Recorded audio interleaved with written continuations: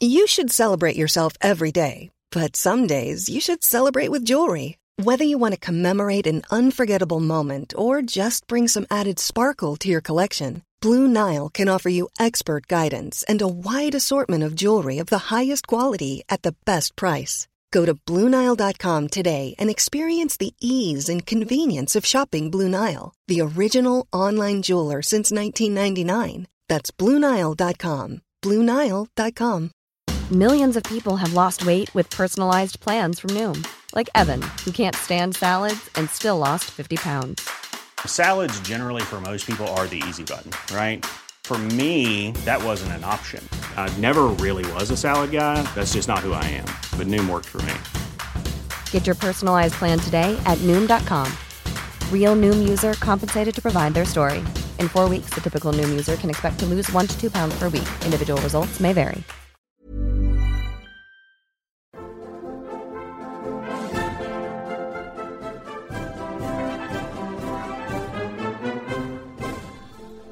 Welcome to the Gilded Age and Progressive Era, a podcast about the United States and the world in the late 19th and early 20th centuries.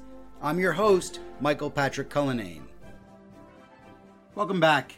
In an earlier podcast episode, Sarah Churchwell said that the United States does well in telling stories about the things that unify us, but less well in telling the stories that divide us. And I'd like to add another story to the list of things that we're not always so great at talking about or telling about, and that's the history of socialism. All too often, socialism is equated to the Soviet Union or Chinese politics of one-party systems that suppress democracy. And too often we think about the Cold War instead of, say, the 1840s, 1850s, and 1860s, when Karl Marx was at his most prolific. And when we think about Marx, we think of Germany and Britain and France. We don't necessarily think of the United States.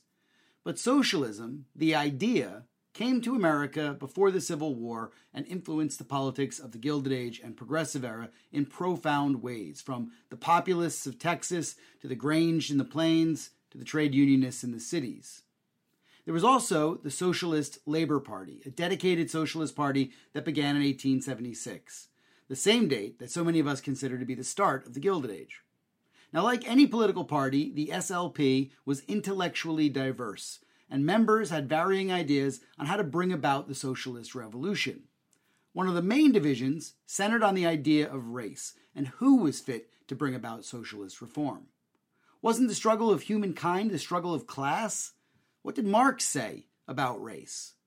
To help us answer these questions and explore the Socialist Labor Party of America, I'm joined by Lorenzo Costagutta, a professor of history at the University of Bristol in the United Kingdom.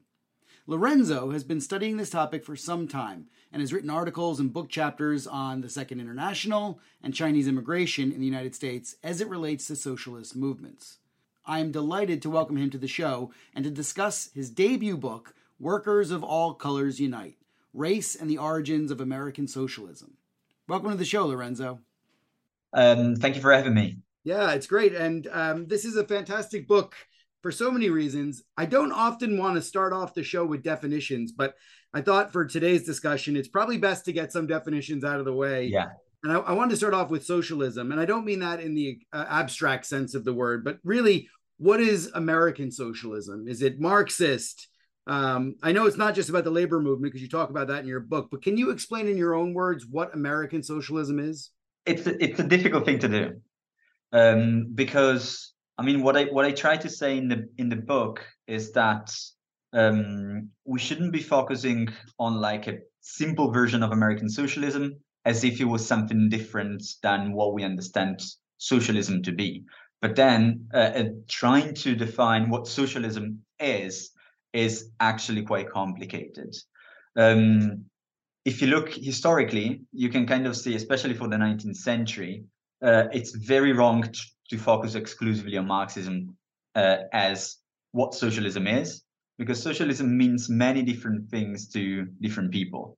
You have maybe a European origin of it, but then, as I also show in the book, but as you know very well, people go from Europe to America and then they make socialism their own way on the basis of what they find in the country. For the United States, socialism can be constructed as something that is political but also moral. It's linked to a specific understanding of the individual, what the individual can do, should be doing, what the state can do. So I think that's it's very much philosophical and political at the same time. In my book, I try to define and to understand it as something that is a political movement. And that could be a starting point, but then I'm sure that then we'll define better what we mean by that. Obviously the context matters so much for this, and what I'm interested in is your explanation of how socialism and socialist ideology spread in the United States. And for this, I want to bring in the German immigrants because they play such a big part in your story. So how do they make socialism resonate across the United States? Germans, they arrive in the United States. I mean, there are two things I would say that is important to stress in this context. The first is they arrive in the United States, and like many immigrants, they need to find a place in the society. And to an extent, they come with a baggage, and the baggage is socialism, but it's also like a set of Republican ideas, small r, of course, and a set of understanding of what democracy is, what citizenship is, and they bring all these ideas, but then they find different ideologies and different ways of like dealing with the state, as we were saying, and dealing with politics in general.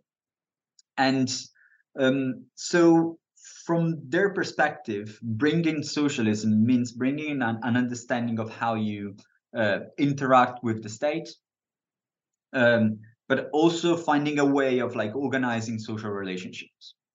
So this is the way in which they bring this ideology in the country.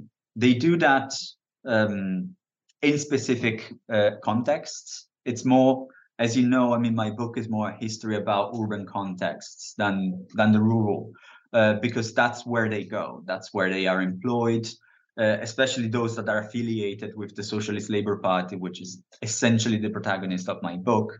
They tend to live in these contexts. And so for them, it's really trying to understand how they can organize also municipalities on the basis of their ideology. And the Germans, though, have a very specific way of spreading the message, right? Don't they? That's perhaps different maybe than some other immigrant communities. And that seems to be the focus of your book, too. It's the press, right? I mean, how important is the press for socialism? It's absolutely crucial. The press is the means, that's the point I make in the book. The press really is the means through which socialism is spread. We are talking about local newspapers. We are talking about very often weekly, sometimes daily newspapers. You see this pattern whenever they manage to put together like a socialist and SLP branch, the first thing that they want to do is start a newspaper. Even if there are already so many newspapers around, but that's really the way in which they think they can have their message known around. They can shape better their message. That's where they talk. That's where they converse. So it's a site of conversation, and there is a mechanism, and you can see that you take the article and then you find the article in another newspaper. There is like a circulation of the news that is very spread through this local press that is all linked to the party, but it's also very independent. There's no full control by the party of what is being published in this press.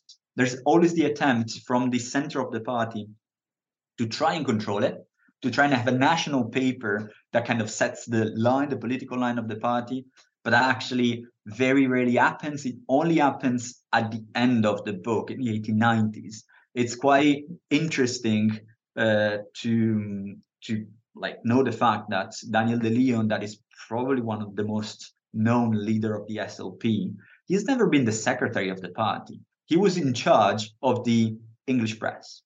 That was the position that gave him the power within the party, because the press is so important to define what the party is doing as an organization. And the decentralization of the newspapers is great too, because that explains, we're going to get into that a little bit about the different metropolitan areas that your book covers. I want to bring in the other major intersecting thing of your book, which is race. This book is about race and American socialism.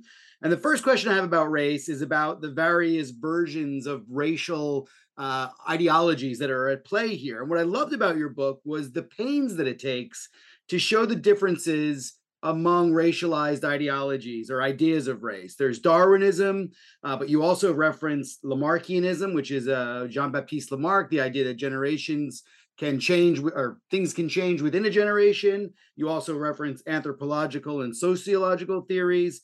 All of these have their proponents. How do the versions of racialized thinking, how do they intersect with other major dividing lines in your book about class, modernity, capitalism? And I know this is like an immense question that I'm rambling on about, but I also know that you have the answers for this because you wrote a book that talks about all these intersections. So take it away, Lorenzo. I'll do my best. Yeah, this is essentially the core of my book.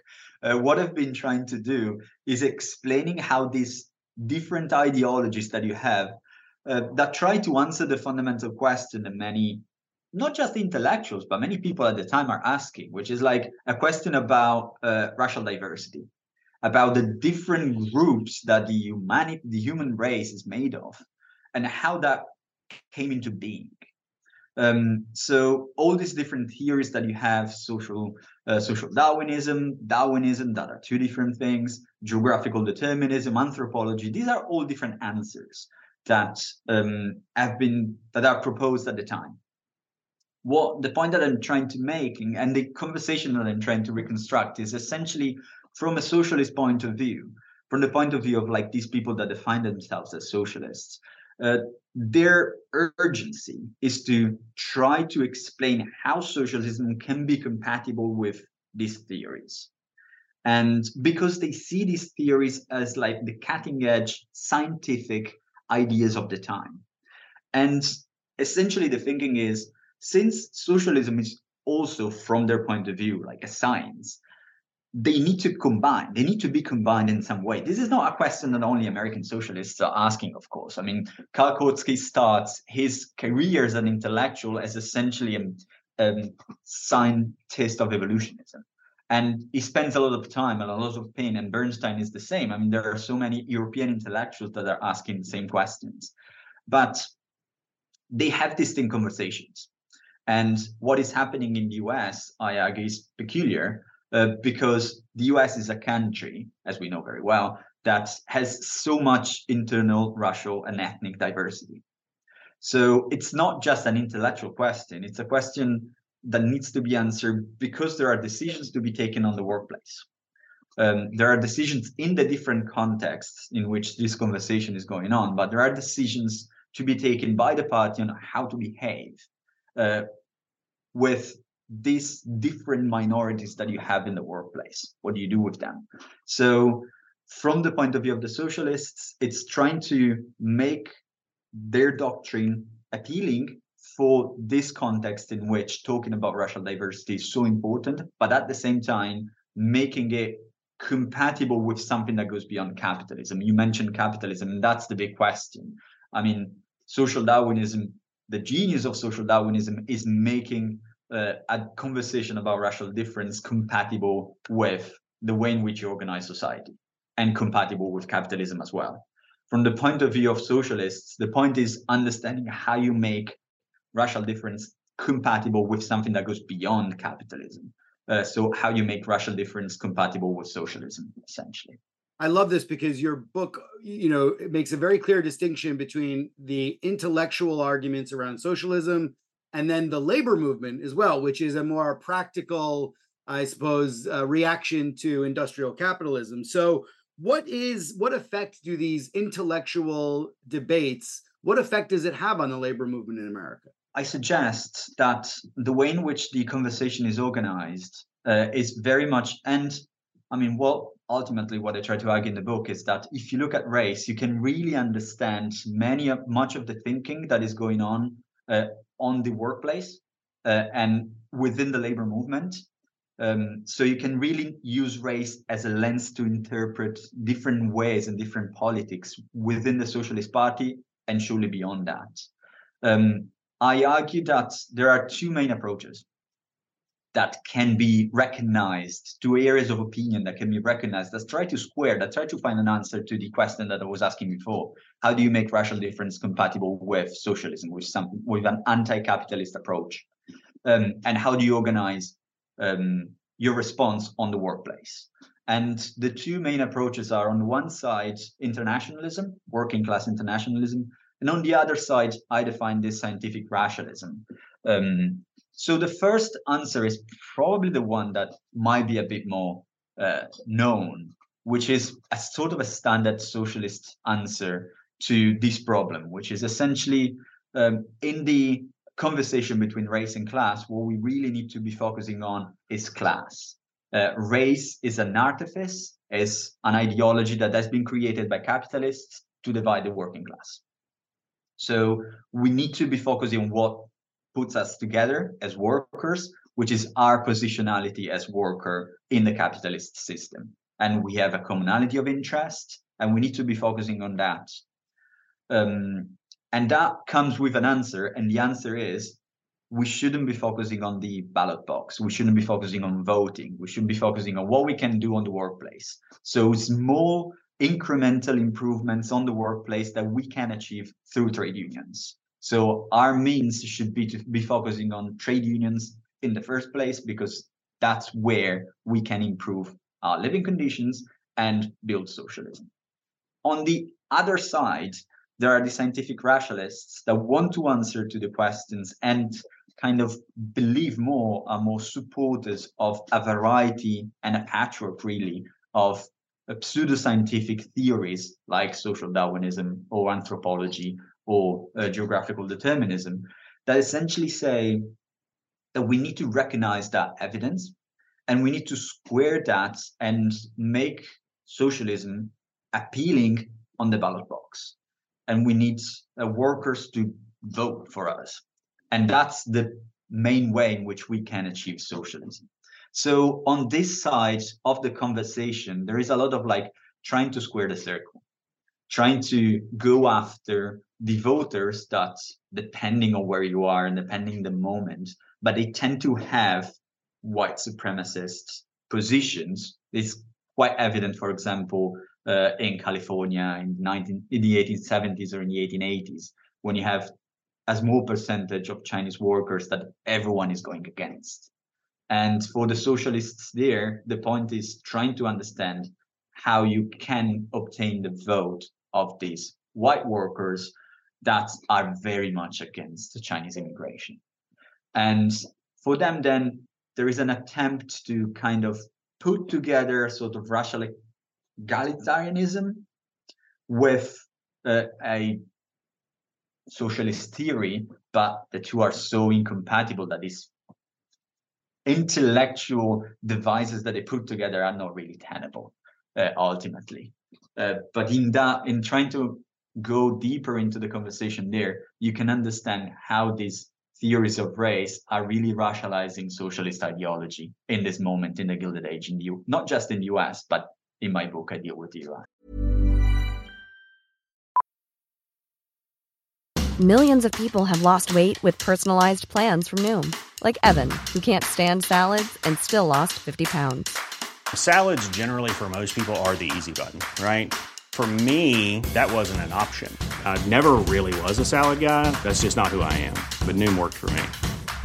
Get your personalized plan today at Noom.com. Real Noom user compensated to provide their story. In 4 weeks, the typical Noom user can expect to lose 1 to 2 pounds per week. Individual results may vary.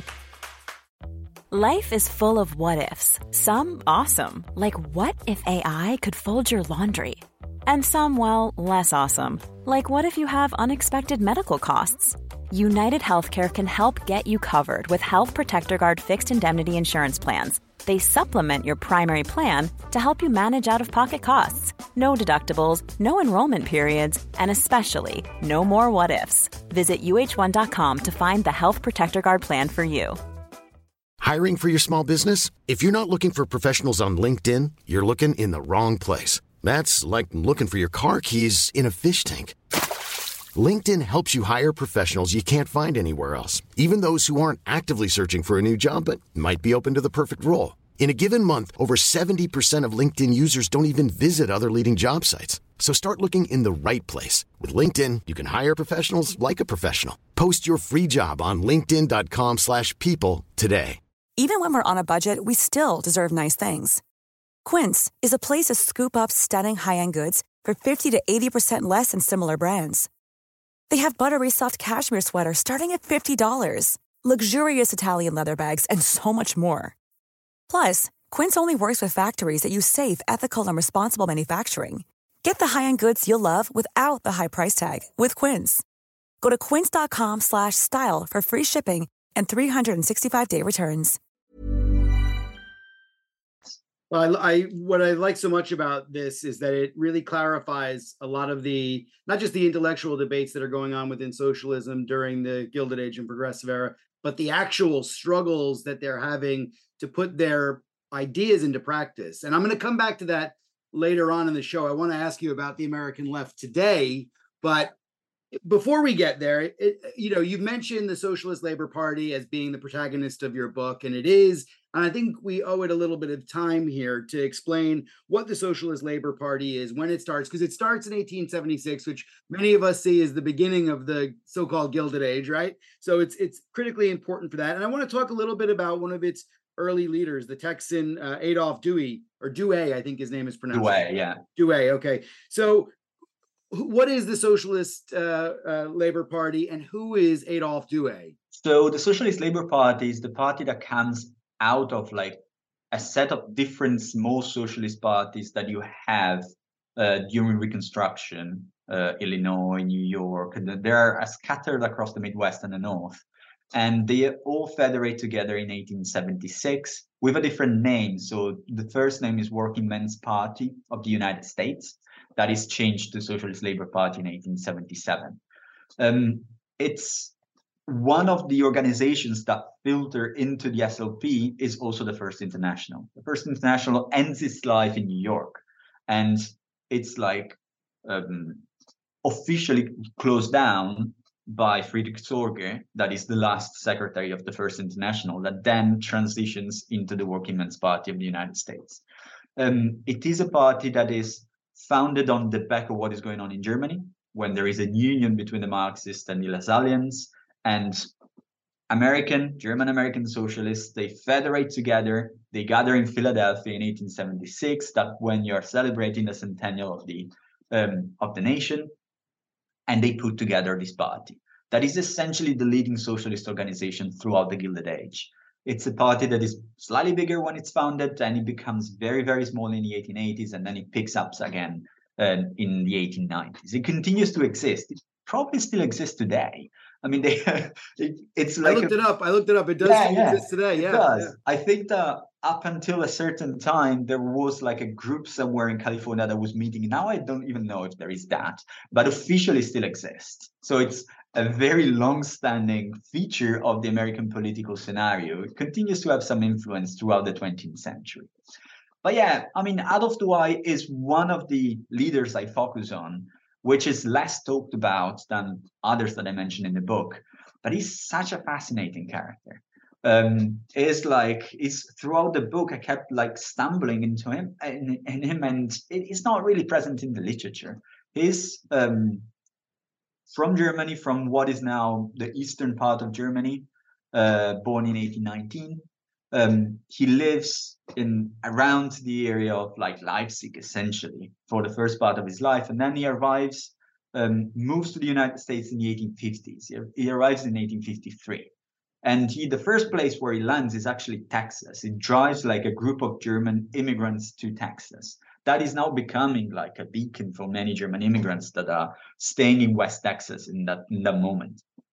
The problem is that the guy, when he arrives in Texas, decides to found an abolitionist paper, and vehemently anti-slavery paper. And he manages to stay in Texas for like a couple of years, 3 years precisely. And then his abolitionist activity forces him out of Texas. Texans don't take it lightly, the fact that he's going against slavery. And then he has like a life as an activist in a variety of labor movements in the late 1850s and in the 1860s. And he becomes one of the figures that then joins the Working Men's Party of the United States and the SLP. And he's one of the main leaders of the party until his death in 1886. He really is a leader that, for the argument of the book, is very important because he represents a specific strand of intellectual thought. He grows up intellectually in the German-speaking area in a moment in which all these, like pre-Darwinian moment, a moment in which there are different theories to talk about racial difference that are very much connected to language, they're connected to geology, they're connected to geographical determinism. But then when Darwinism arrives, he puts Darwinism in the mix. So he writes extensively about racial diversity, is probably one of the most prolific socialist writers about the subject in the period. But his theory is very much a patchwork of different approaches that rarely coexist. But what is interesting is that he really embraces the idea of like a scientific approach to racial diversity, but at the same time is very progressive. Is pro-immigration, is racial egalitarian. He speaks in favor of Chinese immigration. He speaks in favor of Black Americans. Is one of the few that is actually looking at African Americans in detail in this period. But from the perspective of someone embracing theories of race. So that's really the contradiction that I try to unpack in the book. And I try to explain where these very contradictory characters are coming from. And it wasn't that uncommon at the time within socialist circles. There is another side, though, too, that you take up in your book as well, the anti-Darwinists among the Socialist Labor Party. Who are they? So the anti-Darwinists are essentially the ones that are saying that Darwin, scientific understandings of race, they really have nothing to do with conversations about the workplace, conversations about politics, and conversations about all these issues. The intellectual root is Marx and Engels. I mean, Karl Marx and Friedrich Engels, they are kind of interested in looking at what is going on with Darwinism. They like the fact that Darwin is essentially destroying any sort of religious understanding of evolution. They love that because I think that they understand that as the missing piece that can destroy the artifice of like religion as something that explains the origins of the world. But at the same time, they're not really interested in what Darwin has to say about mankind, and about like social interaction. They understand that as a completely different conversation. And the anti-Darwinian are the internationalists, the ones that want to focus on class, the ones that want to stay away from the conversation about race, and they want people and workers to focus exclusively on class. A position that is very progressive in the context of the Gilded Age, but also a position that has problems, many problems that kind of remain in the history of the American left, but not just the American left. I couldn't help thinking when I was reading this about Darwin and Marx being two of the most important writers and thinkers, I suppose, of the 19th century. And that this is how schisms develop in politics. And that's really what I love about your book is how ideas come into practice as well. And you mentioned Chinese exclusion. You know, listeners will know a good deal about this. I spoke several months ago to Ben Railton about the Chinese Exclusion Act, and we talked a great deal about race and exclusion. But one area that we didn't delve into was around socialism. How do socialists go from, as you say, this kind of traditional class only matters viewpoint and race doesn't feature, to full-on exclusion of the Chinese?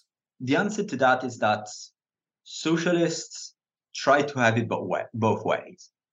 So they try to kind of put the two perspectives together, and they try their approach is shaped by a set of facts. Socialists are mostly gathered in the East and in the Midwest. The party is mostly there, and then there are some militants that are actually on the West Coast. It's a small group that has the potential to grow. I mean, when the 1877 strike kind of explodes and you have like something going on in San Francisco as well, the SLP is at the real center of that protest. So it actually is sparked by a protest organized by the SLP in 1877. But then that protest turns into an anti-Chinese mob that lasts 3 days. And the protests by the SLP was not about that at all. But that kind of is telling of what is going on. I mean, from the socialists, it's they are very fascinated by the fact that the workers are having such a strong voice in local politics. So the Working Men's Party of California, that is not the Working Men's Party of the United States, it's another organization.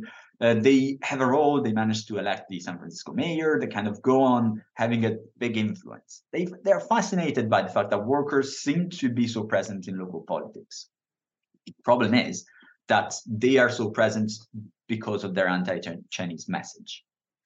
So from the point of view of the socialists, and like the theories that you find articulated there, they kind of pick on the fact that Chinese workers are an exploited minority.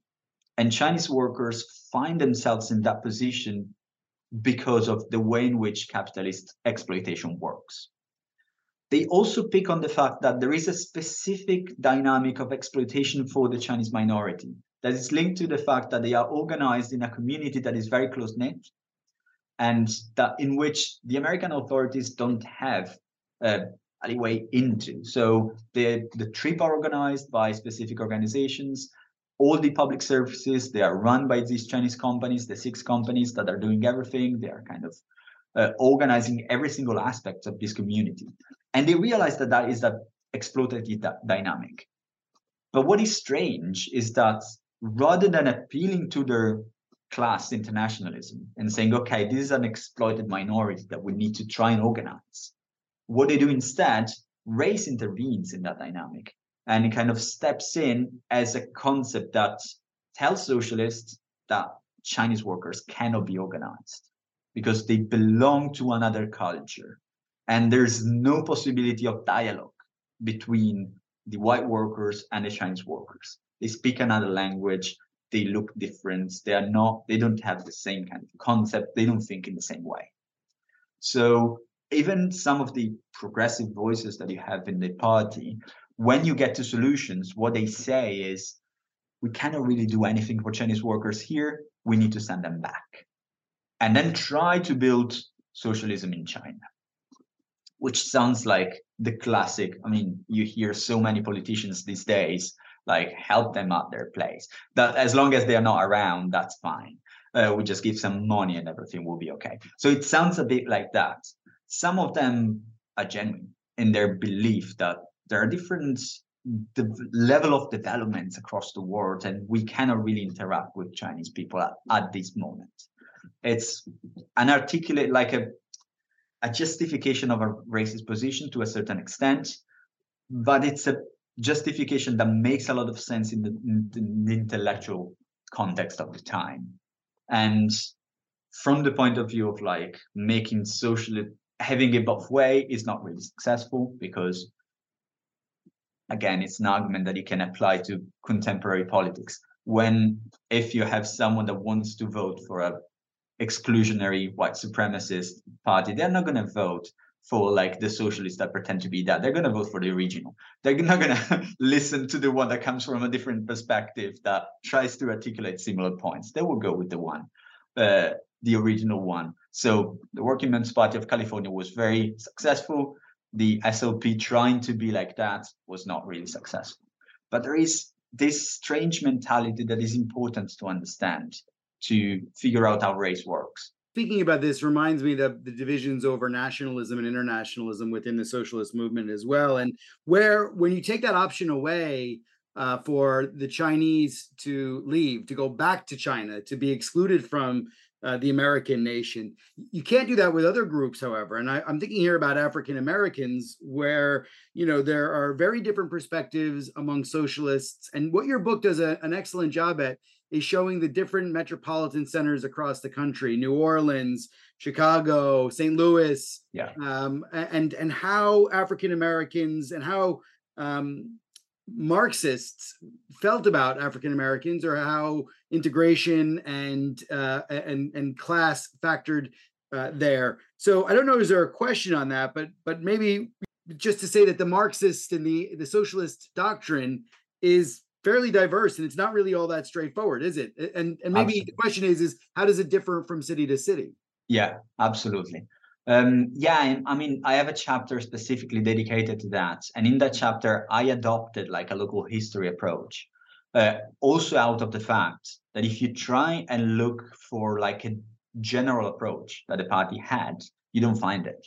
It's simply not there. There is no like a clearly theorized policy and a clearly theorized approach to how to deal with African Americans in this period. That's something that then gets developed later on, as we know. I mean, in the 20th century, you have like a much full-fledged developed conversation about the problem. During the Gilded Age, that conversation, according to what I found, is simply not there. You have a set of different approaches on the basis of where the party is stronger and on the basis of where they try to interact more regularly with African Americans. The broad picture is a picture in which the socialists are very strong in some cities in the north and in the Midwest, where the African American population during the Gilded Age is still tiny, very, very small. So the reality is like for places like New York, for example, even though they were very close geographically, there is no regular interaction. I mean, the party stays within the German American community that is like so large. We're talking about hundreds of thousands of people. That is like a broad enough horizon for them. But then this part, and in the South, the socialists are almost not present at all. So in the Deep South, there is, apart from New Orleans, that's the only exception, there's no significant socialist presence in this moment. But the pattern breaks up in some cities on the Mason-Dixon line, especially Cincinnati, St. Louis, a bit of Chicago as well, and New Orleans, as I was saying. In these different contexts, there are essentially many missed opportunities in the sense of like there is a context in which a party that was looking better after what was happening in the African American communities would have had a chance to have like an in-way in communities that tend to be maybe separated, but are very much in need of a message that is defending rights, civil rights and workers' rights on the workplace. It happens, for example, when you have enlightened leaders like Peter H. Clark, who is one of the first African-American socialists that we know well about, who is a member of the SLP at the end of the 1870s. He has a long history as activist, especially in the Republican Party, on behalf of the local community of Cincinnati. And he joins the SLP at the end of the 70s on the back of the 1877 strike, because he thinks that socialism is a movement that can help genuinely African Americans with their problems. And he articulates a message in which race and class goes together in a way that is coherent and full-fledged and developed. He essentially says that in the United States, the message about class inequality is articulated in racial terms. So he links like racial difference with the problems that workers have in the United States. And he offers an analysis that is much more developed than many of the other leaders in the party. But at the same time, he's also an example of what doesn't work in this moment. And what doesn't work is the fact that the party is way too focused on other dynamics. It's way too focused on immigrants. It's way too focused on like battles of local politics in which the problems of African Americans are not put at the center of their political activity. So from this point of view, the example of St. Louis is probably even more telling, because St. Louis in the 1870s, that's the main way through which African Americans that are in the South are kind of trying to make their way to places like Kansas, to try and leave the South that is becoming so incredibly racist in its social and legal infrastructure. And socialists in that moment are very strong. At the end of the 70s, they had the chance to help this group of people that was going through St. Louis on their way to Kansas, but they really don't pick on that. Again, they're too focused on the other dynamics. They're struggling with the Irish. They're trying to kind of establish a sort of like supremacy, or at least their place in the local politics, and they don't look at what is going on in the African American community.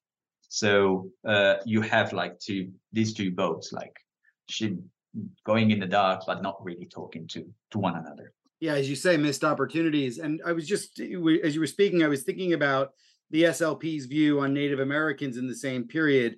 How does that add to the discourse, the intellectual discourse around socialism and social Darwinism, racial hierarchies, ideologies of race? Socialists have a rather extensive conversation about Native Americans and about their place in the American society. It's not as extensive as the conversation on Chinese immigrants, which is by far the most talked about problem in this period. But talking about Native Americans is a way, from a socialist point of view, to really get to a clarification of the relationship between socialism and these different theories of diversity that you have going on out there at the time.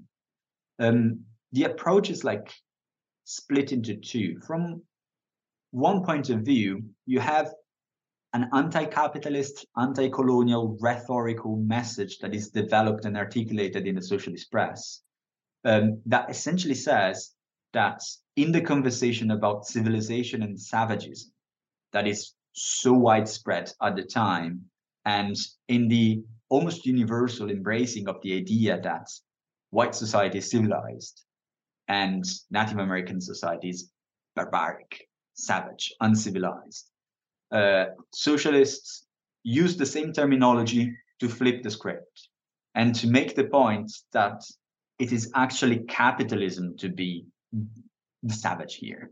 It's capitalism that is turning men and women into savage with its obsession with the dynamic of like earning and focusing on like wealth and the way in which the individualism and so on and so forth. That's what turned the American society into a savage society. Whereas Native Americans that are untouched by capitalism are the ones that are more civilized. They're more humane. They remained. There is a bit of like Rousseau's like noble savage here going in the background, but not necessarily. It's very much anti-colonial and anti-imperialist as a conversation. It's not linked, and again, you can frame this in terms of like missed opportunities, not linked as you would expect with like a critique of railroads or like the capitalist exploitation that is ongoing at the time that is physically destroying Native American cultures at the time, even though there is that connection, but it's not full-fledged. But at the same time, you also have on the side the conversation going about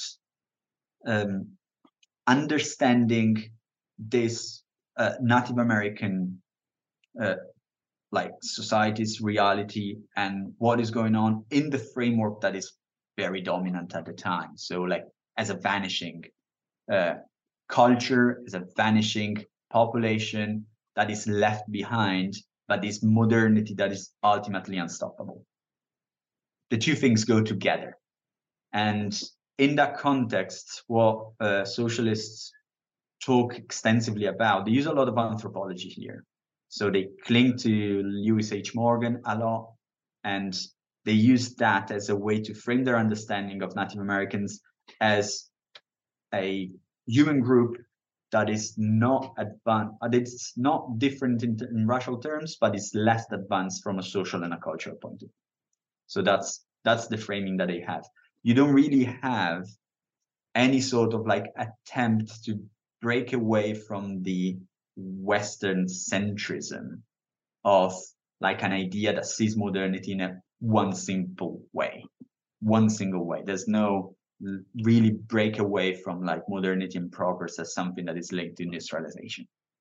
For many, it's a real struggle to see things in a different way. And surely you don't have any sort of like cultural pluralism of the type that you find with Franz Boas or like with the intellectuals that come later at the beginning of the 20th century. And there's the practical elements of it as well that you point out as well, that, you know, taking on multiple causes means detracting or maybe, dispersing yourself too thinly politically. So it makes a lot of sense. In the 1890s, your book sort of moves on towards the later stages of your book to the 1890s, and the Socialist Labor Party faces a split. Mm-hmm. What's the intellectual division? And you mentioned Daniel de Leon before, but he really comes into focus as a key personality in this split. So who's de Leon? Why is he important? And what's the split all about? So de Leon is a leader that its success is built on the fact that his biography is kind of perfect for the type of organization that the SLP has become in the 1890s. De Leon is born in 1852 in Curacao. Is that at the time a small island in front of Venezuela, is part of the Dutch Empire. So he is born in an imperial context as a member of the Jewish local community. So like an enclave within an enclave in a broader empire.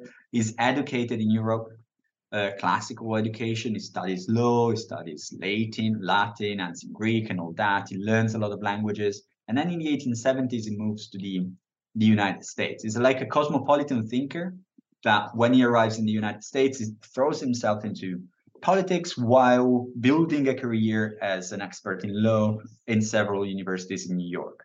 He's at Columbia in the 1880s. He's a supporter of Grover Cleveland for a while. Then he kind of goes with Henry George, kind of goes through a set of different movements in the 1880s. And then he gets to socialism at the end of the 1880s via the nationalist clubs of Edward Bellamy. So it is like American way to socialism, but then he meets Marxism and he turns into like a very hardcore supporter of Marxism.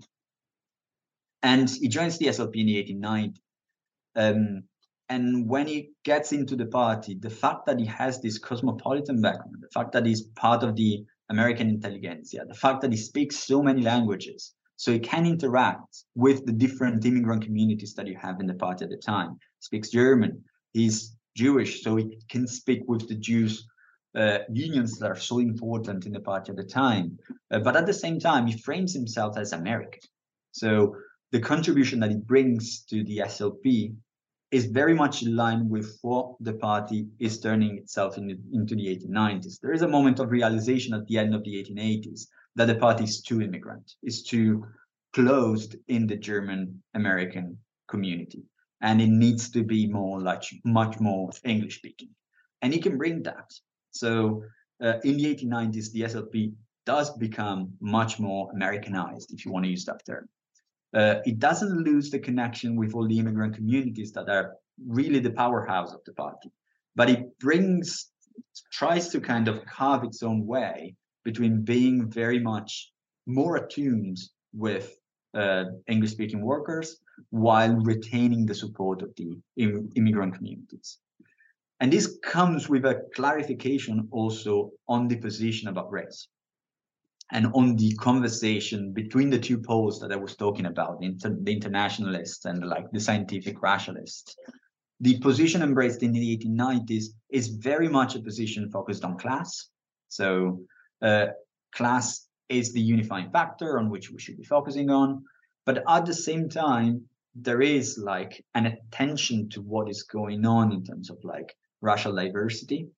And there is a systematization of the different adhesions to the various theories that I was talking about. Again, Morgan becomes very, very important. From this point of view, what we were saying about Native Americans is useful because it helps explaining what the position is. It's there's no racial diversity, but there are different levels of social and cultural development. And that's the position that we hold, but we want to bring everyone at the same stage and take them to socialism. So it becomes a bit more coherent, the situation.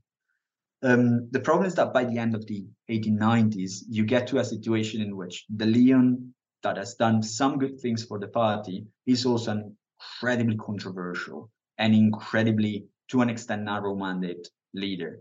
He again squanders a lot of opportunities of like engaging more closely with the American Federation of Labor, with the populists in this period, with the Knights of Labor, because he has a very adamant and specific understanding of Marxism, and he wants to pursue in that way.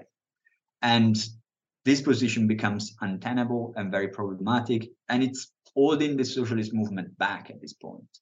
Because in the meantime, you have the American capitalism developing, but also hitting like so many stumble blocks, crisis. The crisis of the 1890s started in 1893, is a moment of growth for the American socialist movement, but a moment that would require more interaction with other approaches in other parties, especially the populist movement that is making an inroad and has become so strong in the South, in the Southwest, in the Midwest, and in other parts of the country. De Leon doesn't see that.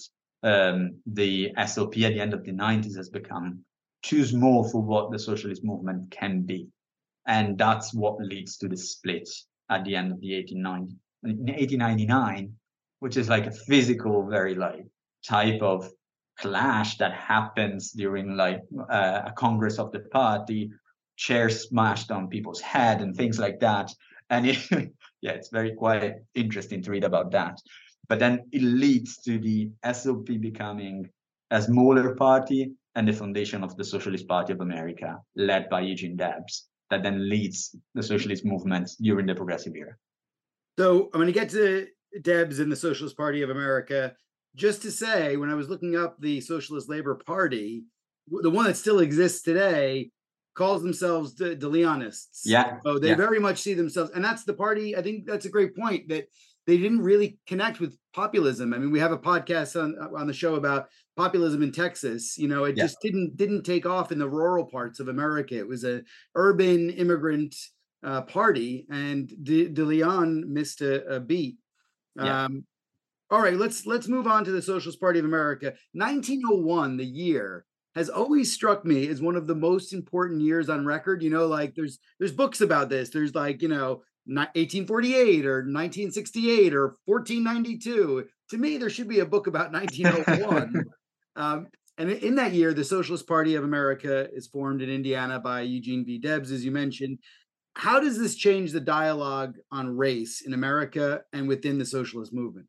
I mean, I make the point that much of what you see in the SLP during the Gilded Age, you keep seeing in the SPA. So there is a continuity. That debate between different positions on the verge of like theories of race versus internationalism, that kind of stays around during the SPA period. So you have, the SPA is a much broader tent. You have leaders from several parts of the country, leaders with a variety of backgrounds and history and historical baggage behind them. You have leading like immigrant leaders like Victor Berger, Oscar Ameringer in Oklahoma, but at the same time you had Eugene Debs, that despite the immigrant origins of his parents, is very much Americanized and very much a Midwestern type of figure. So you have a lot. You have for a moment W.B. Du Bois, Hubert Harrison, leaders, African American leaders that see in socialism like a possibility for the African American minority. But what you see is like an attempt. For example, I mean, I focus a bit in the conclusions of the book. I focus a bit on the founding Congress of 1901, because the founding Congress is attended by several African American members that make the point that there should be a specific blank on African American working class, and that they would require like a special separate type of message for them because their situation is specific, and it comes on the back of slavery and it comes on the back of Reconstruction. So the SPA allows for separate messages. In that conversation, there's also some members that say, no, we shouldn't be like dealing in specific appeals to specific group of the population because we are all part of the same working class. But the position that we have maybe now achieved within, I mean, that now it's much more present, at least in terms of like, no, we are not all the same. We need to have like different approaches on the basis of like historically what specific parts of the population have gone through. That is a position that finds much more room in the SPA, even though there is no full clarification on what to do on the problem, not just with African Americans, but on race in general. There continues to be some degree of confusion and different approaches depending on the different parts of the country on like how to square class and race as two poles that create inequality in the American capitalist system. Okay, Lorenzo, I wanted to give you a chance to talk about why this matters for today. One of the things that the podcast tries to do is explain how the Gilded Age and Progressive Era has a legacy, and and the history is important for today. I was thinking about when we started talking about one of the major criticisms of the American left today, and certainly American socialism, is that the ideas are too diverse, they're too divergent at times. I don't think that's entirely true about race, but it's certainly true within the party, and how things are put into practice is a major bone of contention. What are the lessons for socialists today that we can draw from your book and from the study of socialism in the Gilded Age and Progressive Era? Some of them are like very much connected to the type of debate that I was talking about, in the sense of probably there is a general agreement now on the fact that a class-only message doesn't really cut through, doesn't work, doesn't make any sense. You need to have an emphasis on race. You need to understand that different racial minorities have different types of political needs that need to be addressed specifically. There is a message that, I don't know, perhaps in the United States is 100% clear, but if you step outside the United States, that's not clear at all. I mean, I'm from Italy, I live in the UK. Each kind of these countries have a different conversation about this topic, and there are parts even of Europe. I mean, if we did this same conversation in Italy, we would need to approach the conversation in a completely different way. And what I just said wouldn't be clear at all for any organization on the left. So that's something that needs to be said, and it's very, very important. I think that another thing that you can take out of my book that is very important for contemporary politics is there is so much confusion about what socialism is. So much. It's very much linked to communism, Stalin, the USSR, and the Cold War, and all that.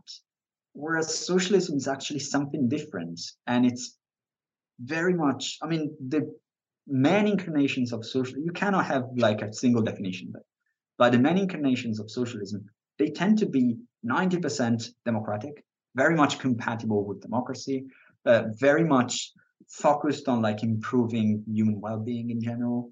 And so we need to have a better understanding of what socialism is to have a conversation that makes sense in the contemporary context.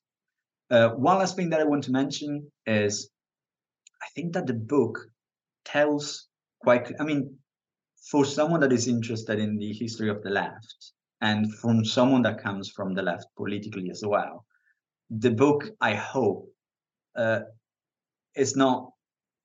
doesn't like paint a great picture. I mean, these socialists were not very good on understanding what was going on at the time. It does not paint a very good picture of them. No, exactly. So it's like they had so many problems, and it's like they were not doing a great job. But there is on this, a couple of things can be said. The first is that historically, there are moments in which the articulation of like progressive idea is simply impossible because the context doesn't allow you to do that. And that's something that you kind of need to understand when you study different periods of history. That doesn't mean that the idea that you have is wrong. It means that the landscape is one of a kind. And so you kind of need to understand what the landscape is telling you, and you kind of need to take that message historically and see how it has developed across time. And the Gilded Age is a specific moment that needs to be understood in the context of the time, because otherwise you're kind of lost.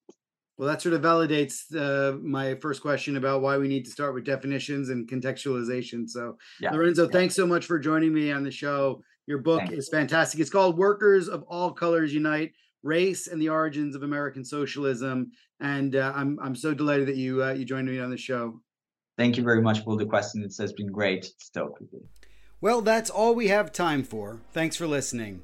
You can follow the Gilded Age and Progressive Era on Twitter or on my website, michaelpatrickcullinane.com.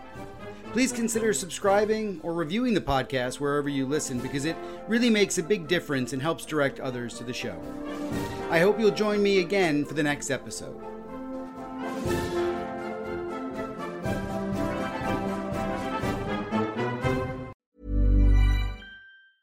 Hey, it's Paige DeSorbo from Giggly Squad. High quality fashion without the price tag. Say hello to Quince.